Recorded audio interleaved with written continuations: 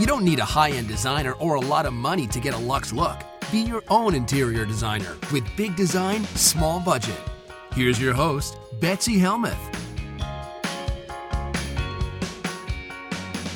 Hi everybody, happy summer. I am in my element. I am loving this weather. I am headed on a beach vacation on Monday. I'm literally counting the days. I hope you guys are having a great summer as well, and more importantly, a well-designed summer.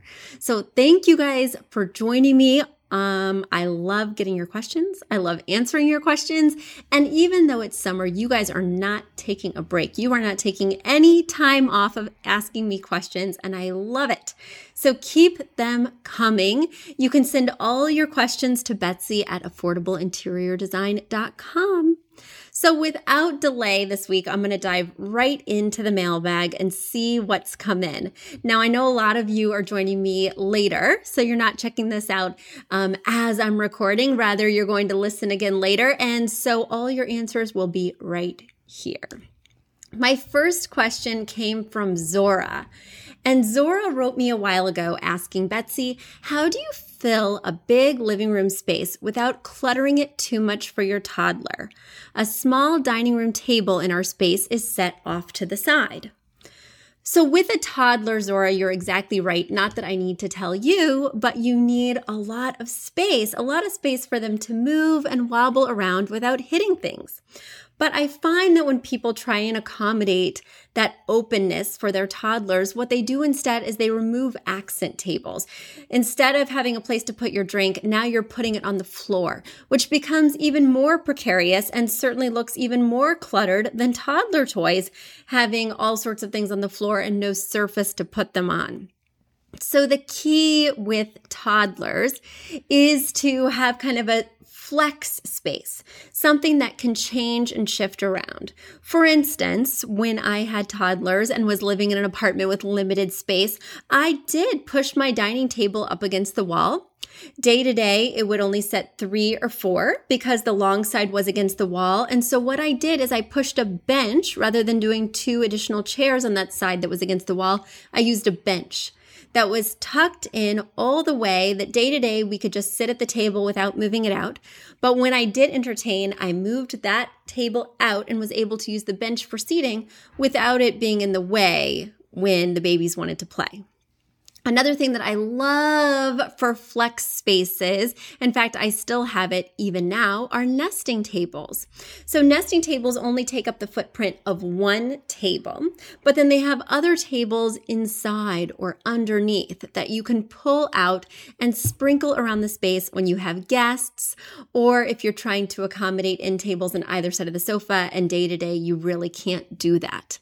I find nesting tables to be such a game changer because in my home, I can't accommodate an end table on one side, and having a central coffee table that we can't put our feet on, in other words, something hard, just is not practical for our lifestyle. Another thing that you want to keep in mind with toddlers is having things on their level that they can access to keep them busy and away from the things you don't want them to touch. So I love, with a toddler, removing the books from the bottom 2 rows of a bookcase, instead putting baskets with their small toys there. And then, of course, you can use the rest of the bookcase, those items they can't reach, for books, picture frames, bookends. So you do want to take advantage of the positive attributes of a toddler, that they're tiny. So you can really work your way up the wall and keep entertaining things down for them. The other thing that you want to keep in mind are those soft edges. I hate, can I just underline, hate the use of those bumpers or those padded edges around a coffee table. Really, if you have a hard edge coffee table and you have young children, it's time to switch it out or put it in storage and not bring it back until they're not going to hurt themselves, which I have a 4-year-old and a 6-year-old right now. I still don't think we're ready for sharp cornered coffee tables. So do switch it out. You can find amazing circular coffee tables at places like West Elm, Pier 1, Overstock, Wayfair. You guys know, if you're regular listeners, that I do love an upholstered storage ottoman. And in order to get that surface, you can get the ones that have the trays underneath. Just Google upholstered storage ottoman tray And you'll find that a lot of them have a lift top where it can go from soft to tray in an instant. So you can have a place for that remote, that drink without even needing a nesting table. So I love that option because then of course there's storage inside. Now you're not going to win any style awards with your upholstered storage ottoman, especially if you're like me and rather than choosing a nice patterned fabric that would get stained easily, you choose the pleather option. Yes, I went there. I said pleather, but it's just oh so practical with those toddlers, and certainly you'll switch it out and you'll bring back your pointy glass coffee table as soon as they're old enough. So Zora, I hope that helped give you some strategies. Keep us posted on how it's hanging with those kids. So my next question this week has come from Cherie. And Cherie said, Betsy, I need help situating furniture in an odd-shaped big room. So, Cherie, you just break it down. You know what I discovered the other day? I discovered that my entire design philosophy is based on this idea of process of elimination.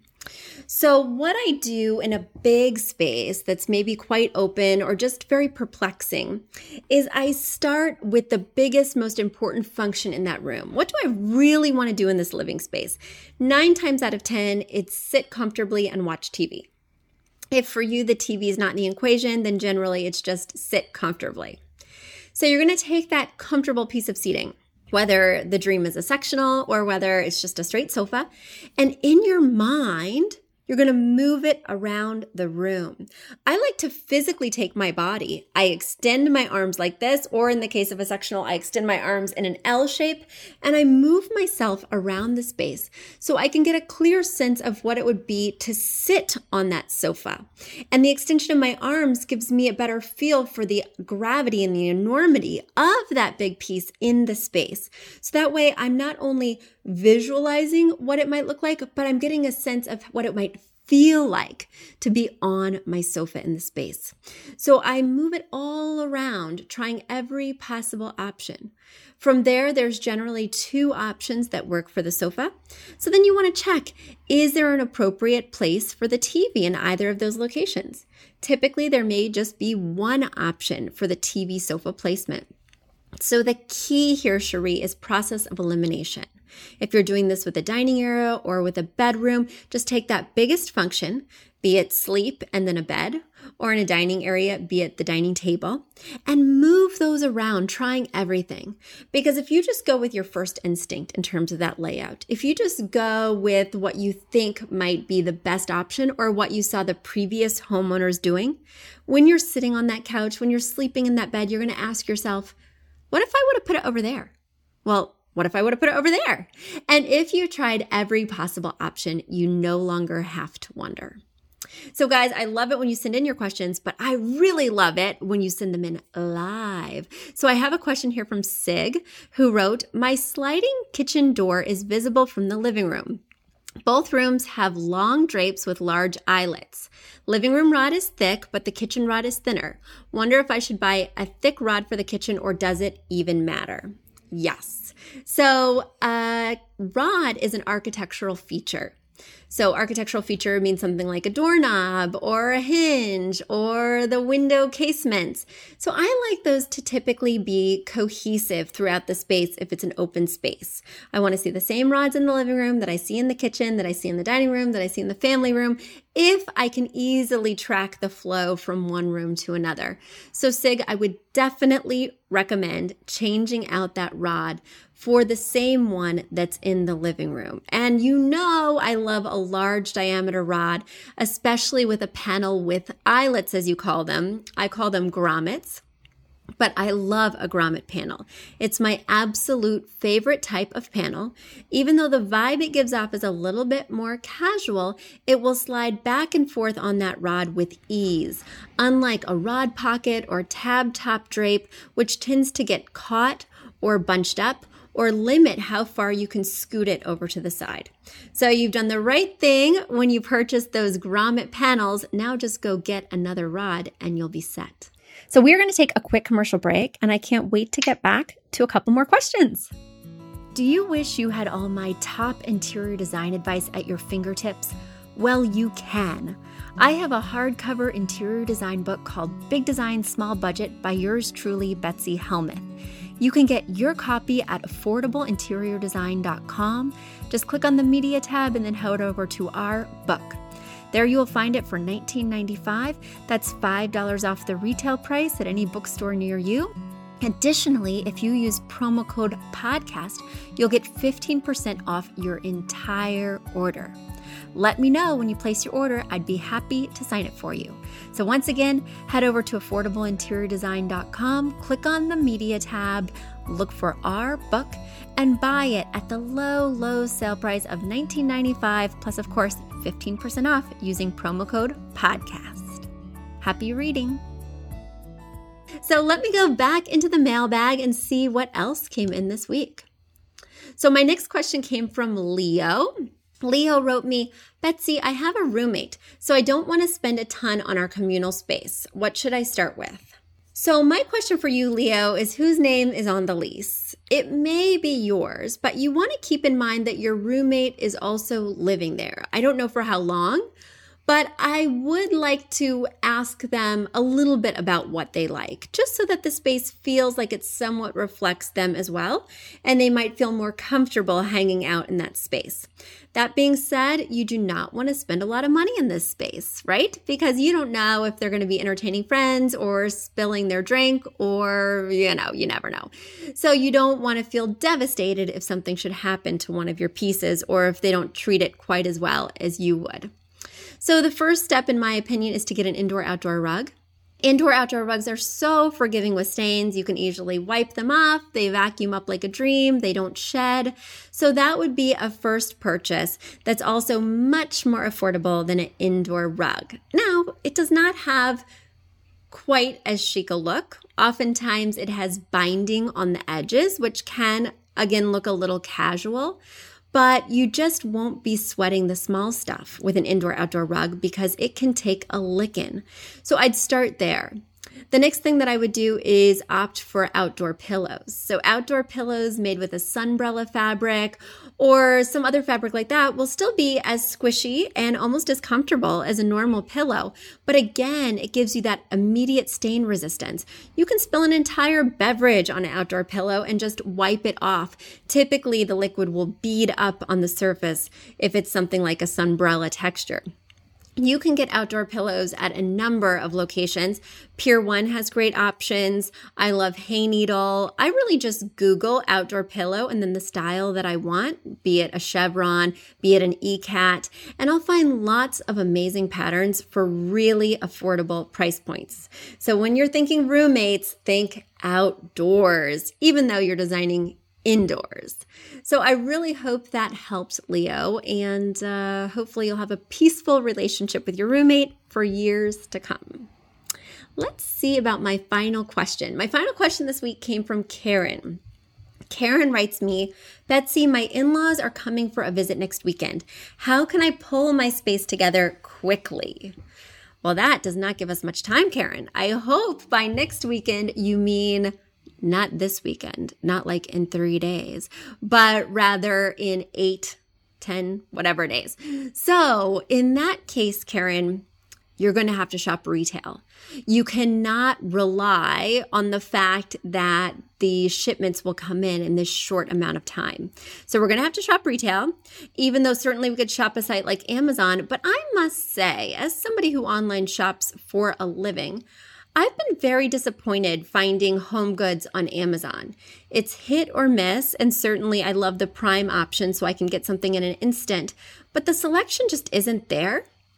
And if I'm going to be investing in a piece for my home that I'm going to be looking at for a while, well, I really want to like it, even if I have to shop retail. The biggest bang for your buck is going to be with a drape.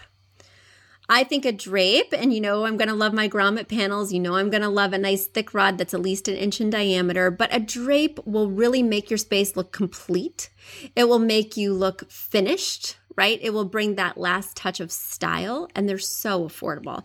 You can get them at a number of vendors, every place from JCPenney, who happens to have some of my favorite drapes, to Pottery Barn, to Crate & Barrel. I mean, these are all places you could go locally and pick up a couple of panels with a great rod. I even really love, of course, a lot of you know that I love Bed Bath & Beyond's Cambria rod, but they have a huge selection of drapes too. So typically you want to hang the drape so that it's about 3 to 8 inches outside the window frame on each side. And of course, you want those drapes to touch the floor. That's going to give you that sophisticated look you're going for in an instant. The other thing that I love to add that's really easy and fairly affordable are mirrors.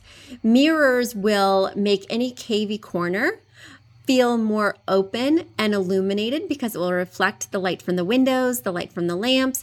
So put up a mirror, whether you're leaning it inside a bookcase or you decide to truly hang it on a wall and make that commitment. You can find mirrors at any old location, and they're really great as stopgaps for artwork while you're searching for that perfect piece, which will be very hard to find in 7 days.